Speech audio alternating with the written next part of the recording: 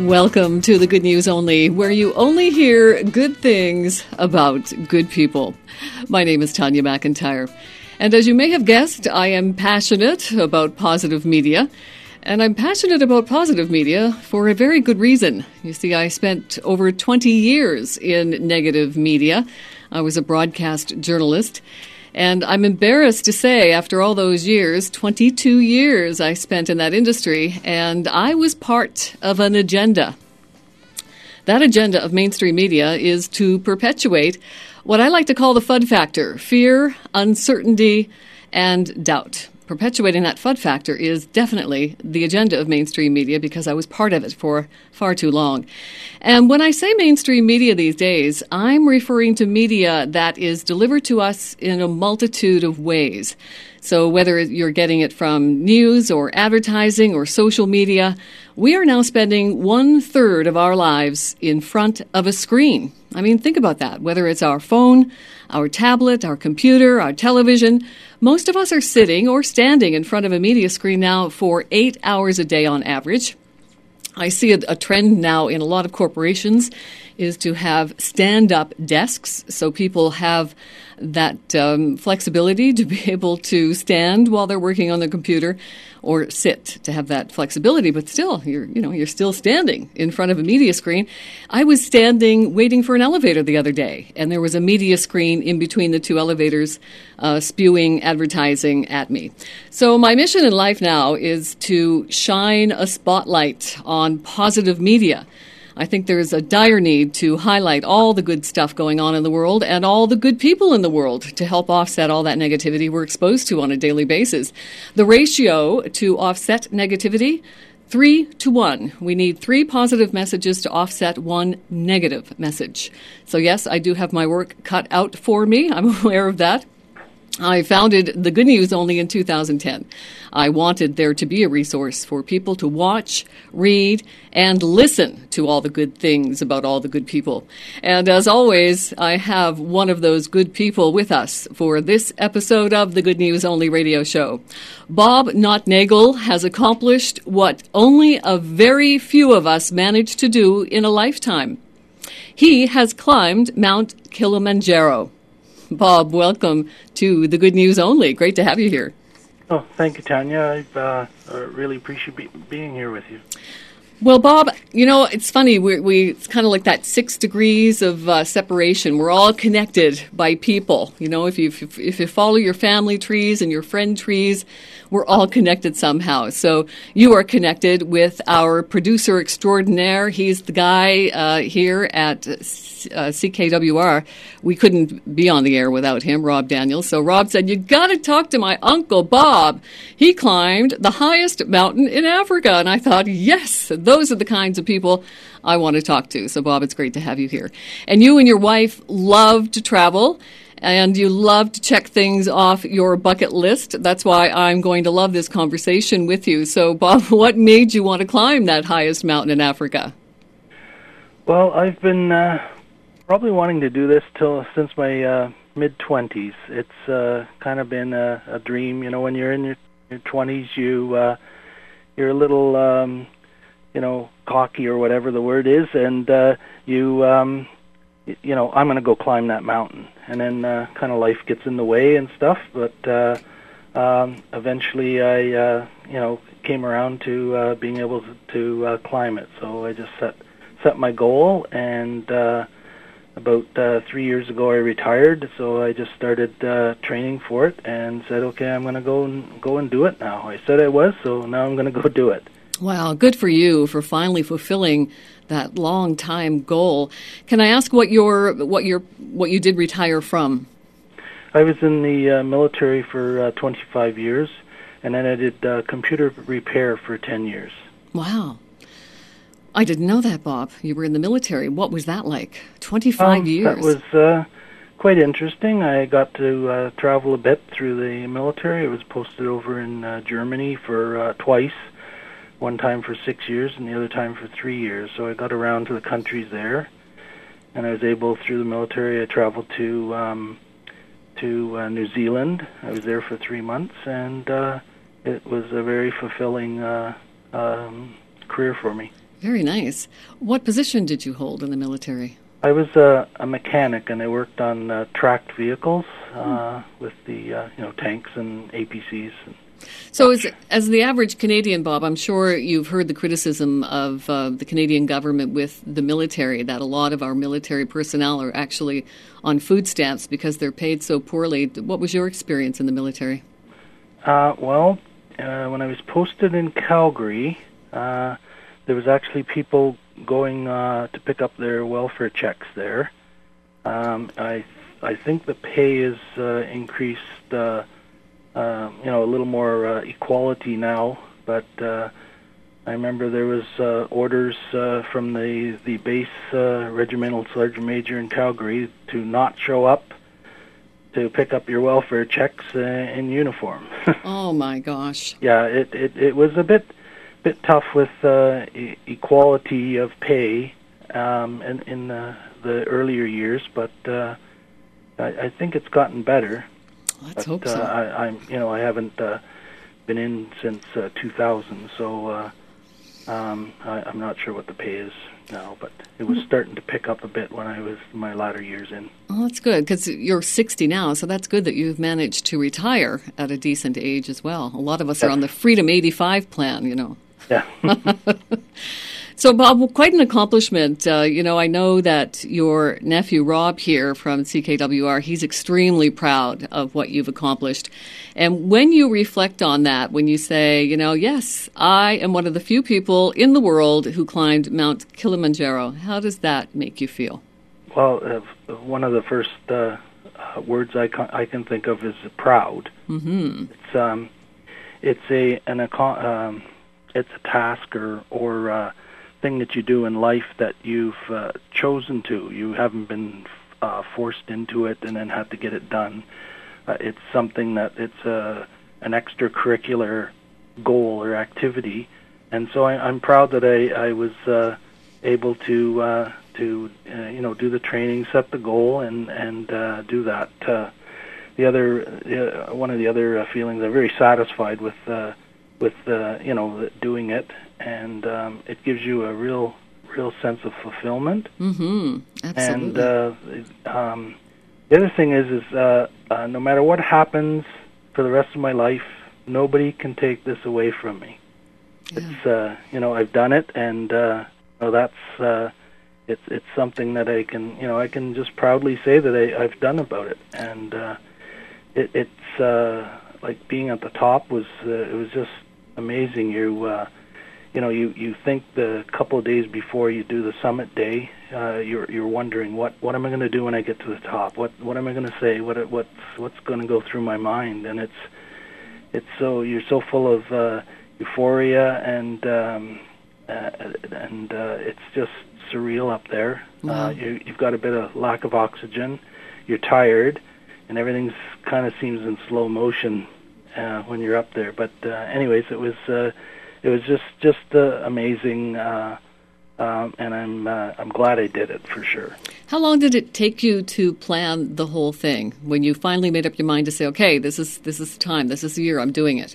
What happened from there? I would say that I retired in 2013, and we overwinter in Phoenix, and the wife and I decided to do a little lifestyle change. So we tidied up the diet and did some more exercise and such, and we between the two of us we lost 100 pounds, and that's when I thought, okay, this is actually doable now. And so I would say in the last 2 years it was really serious, and I down in Phoenix, and of course here too, I was testing the waters, going on longer hikes, and in Phoenix there's a lot of mountain preserve areas that you can go and climb them and test yourself. Lots of places to practice. Yeah, that's good. Yeah, practice, and and then I okay, this is doable. Let's book it. So we came back and hit the travel agency and started booking. Nice. How much of a difference do you think it made in you doing this from start to finish with having your wife on board and, part of your team, really encouraging you and motivating you. What difference did that make for you? Well, I think you definitely have to plan this out. You may, like a younger person, may be able to go there and do it, without all the training and stuff. But I just didn't want to head over there without being fully prepared to go. And so the more preparation that I made here, the less problems I would have there. Like it was a vacation for me, so I wanted the climb up there to be as easy as possible, I guess, at the time, because it's my vacation. I don't want to endure a whole bunch of problems there. So it was definitely nice having the wife on board and encouraging me along the way. But she sounds like she'd be like me. If my husband announced that he wanted to climb Mount Kilimanjaro, I'd be right on his cheerleading team, but I would not be going up that mountain with him. Okay. Did she? And she didn't go either, did she? No. She joined me later. Oh, very good. Because you guys went on safaris during your stay as well. What was that like? It was that was amazing too. We did she joined me about 2 days after I came down off the mountain, and we did a 7-day Tanzanian safari and an 8-day Kenyan safari. So we we saw thousands of animals and like really up close. We saw a whole bunch of baby lion cubs, and we saw a leopard and thousands of gazelles and all that. Wow. We had the opportunity to go to it's like a sanctuary for animals that have been they've been abandoned, or the parents have been killed or something. Mm-hmm. And so we were actually at the sanctuary, and we were in these 3 cheetah cubs. Had been there since they were young. Mm-hmm. And they were now 4 years old, and we were playing soccer with one of them, and we had our picture taken, and we were petting them. Wow. So that was amazing. Oh, wow. Yep.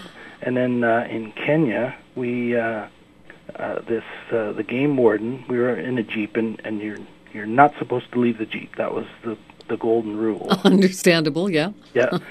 So the game warden, he meets us on the road there, and he's got his big gun and everything, and so he asks us if we can get out of the Jeep and we want to go for a bit of a walk. And so anyways, we're looking at our driver, and he says, yeah, go ahead. So he took us up, and the landscape was kind of a bushy, and he took us up and around, and we go around this one bush, and there's a rhino there, like a full grown. It was 8 years old. Wow. And it was about 30 feet from us. And we're there, whoa. Oh, yeah. And that. So he's taking pictures of us, and we have our back to the rhino, and we can hear it munching on the grass and kind of moving closer and closer. And the game warden, he's there, oh, just one more picture, just one more picture. And we're there. You can actually see the series of pictures on the wife's face. It's the smile, and then it's not a smile, and then a little grimace and a look of concern. Yeah. 30 feet away, I don't know if I'd be that comfortable either. It was amazing. Anyways, we had a blast there. People really should go safari there in Africa. It sounds like an extraordinary trip. I'm curious to know how you chose the tour companies. Was that a difficult task, or did you do everything online? Did you get referrals? Did a lot of research, but I belong to the CAA, so we went to the CAA, and we always seem to luck in this way. We happened to we picked saw one of the representatives there, and they happened to be an Africa specialist. Oh, nice. So and she'd been there several times. So we'd sat down with her probably 15 to 20 times going over stuff, and that we finally got an itinerary that we wanted and fit in with all the dates, and then away we went. But we did everything with a tour guide. We didn't go anywhere, by ourselves. No, I don't imagine that would be recommended. Yeah. So just kudos to CAA. For those listening outside of Canada, CAA is the Canadian Automobile Association. That's what it used to be. Am I still right on that, Bob? Yes. Yeah. So great organization to belong to. Clearly this is a wonderful example of that, because they've got wonderful staff available to help you in your choices like that. So, I wondered about that. How would you plan They a use trip? the company GoAway, which seems to specialize in Africa. Go away. GoAway. GOWAY. Go away. Oh, GoAway, yeah. very good. Well, that's good. How long a flight is it? Well, we used KLM, and we went to Amsterdam. You take off at like 5 at night, something like that, and you're there the next morning. And then we had about a 2 or 3 hour layover, and then it's 8 hours down to the Kilimanjaro International Airport. Wow. So any jet lag that you had to get over as well? Yes, that I went a couple of days early just so I'd get over that before I started my climb. Mm-hmm. And that. So I think it's worse coming back, the jet lag. Yes, I've heard that too. Yeah.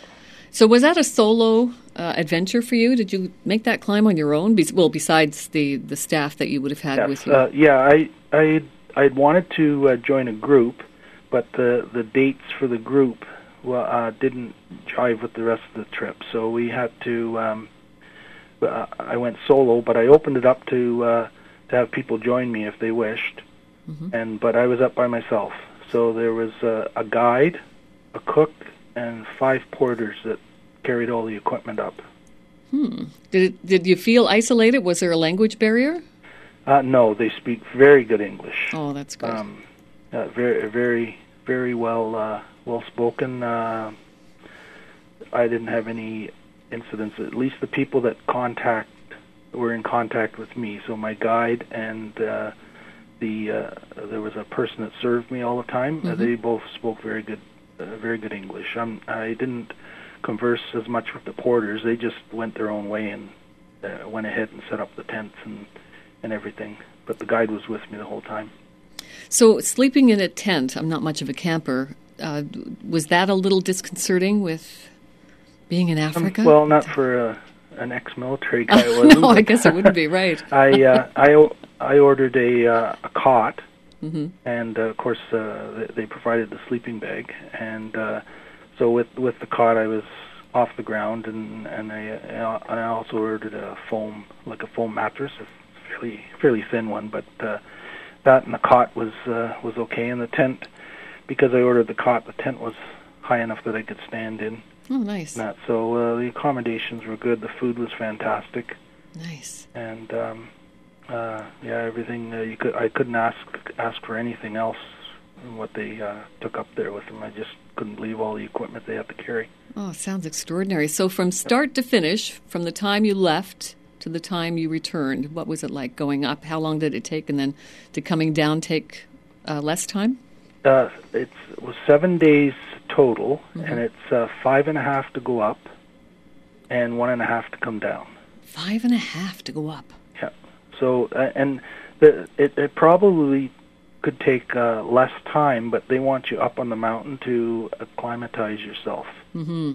and that to the altitude. So we kind of started at the west end of the mountain and worked our way along the south part, and then we ended up going up the northeast route. So there's several routes you can use to go up there, and I chose the Mashami route, mm-hmm. if that's how it's pronounced, and it allowed me to take an extra day for acclimatization.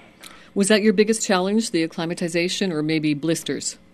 The blisters coming down for sure, and I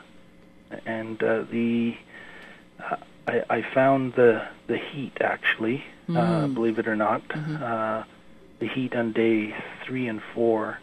It's like a desert up there, and there's after the first day there's no trees and there's no real shade except for rock outcroppings, and so the heat bearing down on you, climbing, you got to climb 3,000 to 4,000 feet a day. Mm-hmm. That's pretty significant to do in the hot sun. That was a bit tough. Yeah. So no luck having a porter carrying a sunshade or anything No. you up. My little carousel. I think I'd pay extra for that. Yeah. Well, that's an extraordinary trip. Did you keep a journal? What did you do as you were making that trek? You know what? It's so imprinted in my brain. I don't think I'll be forgetting that for a while. Very good. However, the on return, the wife always makes up a scrapbook. Mm-hmm. Made a PowerPoint presentation that we've had some friends and family over to show the pictures and tell the story. Nice. So each time we tell it, we remember. Relive it. I won't forget that for a long time. Amazing. It'd be nice if you actually outlined the experience on a blog or something as well, because people love to get referrals and kind of live vicariously. On a website that I've kind of just shared with family and friends right now. Mm-hmm. That'd be a good idea to open it up to the world, Bob, because I know not only do people like to live vicariously through others who have actually, have the courage and have taken the actions to do these extraordinary trips, but if, we're thinking about doing it, it's always good to have referrals of great experiences, and it certainly sounds like you've had that. Yeah. Wonderful. I'm curious to know, with your background, Bob, being a military guy, kind of that kind of tough guy military mentality, how you feel about law of attraction kind of philosophies, and whether or not you think a positive attitude is a better attitude to have. What are your thoughts on that? Did you even think about that when you were through your career? Oh yes, yeah. I'm under the assumption that everybody should have a happy thoughts and stuff, and they shouldn't be going through life at all like grumpy. So, that must have been hard to do in the military, though, I would have thought. Yeah, you have to take the orders and that, but you can always still have some fun, even though you have to do some grueling stuff. Look on the bright side. Yeah. Well, social scientists, I've said this many times to people because, I jokingly call myself your perpetually positive pal. And, that can be annoying to some people who think that positivity is overrated. But in fact, positive thoughts actually generate a healing response. There's more and more evidence of that all the time now. I interview social scientists and even doctors who work in chronic care say that positive thoughts, no question, they generate a healing response. In fact, the emotion of happiness creates endorphins, and that's our naturally produced human opiate, and also oxytocin, which is also known as the happy hormone, Bob. So I'm curious to know, do you have a happy ritual in your life? I don't know whether we have an actual ritual, but one thing we do is we do like to get outdoors as much as possible and get into the when I say outdoors, I don't mean we're going to go for a walk around the block of the neighborhood. We like to get into the woods, and to me, it refreshes the batteries. Really connect with nature. Yeah, a lot of people say that. And we're fortunate enough in Hamilton to have the escarpment going through the city, and we have lots of woods and forests we can hike through. And I think the actual expenditure of energy hiking helps get the as you say, the happy thoughts going. The endorphins going. Yeah. So between you and your wife, you lost 100 pounds. That is pretty extraordinary in itself. And you've managed to keep it off? For the most part. We're overwintering here this year because the travel budget got blown in Africa. But so we're being bad people here right now. We've put on a bit, but that's okay. Winter weight. We've managed to keep most of it off. Yeah. That's good. I'm curious to know how what kinds of media messages created your thought patterns? Like, do you think negative media messages telling us that we're never attractive enough, we're never slim enough, we're never anything enough, we're never enough, did those affect you when you're thinking about eating and you're looking at all these magazines with guys telling you how you should look? Did that affect how you felt about yourself? I don't think so much. To be honest, I don't watch the news. Good. I haven't watched the news for, I don't know, 30 years. Like, I obviously I hear about news, but I don't sit down and watch the 6 o'clock and the 11 o'clock news. Of course, as I said, I hear about it from people, but of course, I try and if it's negative news too much, I try and put some sort of positive spin on world events, or I'm a kind of a glass half full type of person, so I try and stay away from that sort of stuff. What do you think keeps you a glass half full person, and why are the majority of people glass half empty people, do you think? Well, I think it's because they're pounded every day with all these negative stuff on the news, and it's as I think you said earlier, it takes 3 positive thoughts to override a negative one. So you just hear it all day long, and it's not good for a person's health. No, it wears you down. Well, it's estimated that we human beings process about 70,000 thoughts every day. That's mind-boggling to me. And of course, most of those thoughts are negative because they're being influenced by all these negative messages, whether they're coming from news or advertising. I mean, heck, I know I can't even stand to get my groceries in line without seeing all of these rag magazines telling me that I need to lose 10 pounds. So we're getting it from everywhere, not only mainstream media, but, these messages also come from our family, maybe our teachers, our friends, even our coworkers. And you know what? Even my neighbor loves to complain. So I'm curious, Bob, what strategies could you recommend for offsetting negativity? Like I said before, don't watch the news. that's first and foremost. Yep. I try to avoid negative people. That's tough to do, yeah. Yeah, if you're gonna yak all day about the stuff, then you can go somewhere else. Mm-hmm. Or I try and shift the conversation to something more pleasant. Very good. And that, or see the other side of try and see the other side of things. Mm-hmm. Devil's advocate, as you say. Very good. And so that's kind of some coping mechanisms. That's great advice. Yeah. And a question that I always love to stump everybody with at the end, Bob, what do you think creates a fulfilling life? Oh, boy. Well, I think you have to enjoy what you're doing. Mm-hmm. So if you, I have two mottos I always give people. If you're having fun, you shouldn't be doing it. So people that are in their dead-end jobs or jobs they don't like, you spend 8 hours a day at your job and you hate it, and you come home, it's going to be hard to pick yourself up. Absolutely.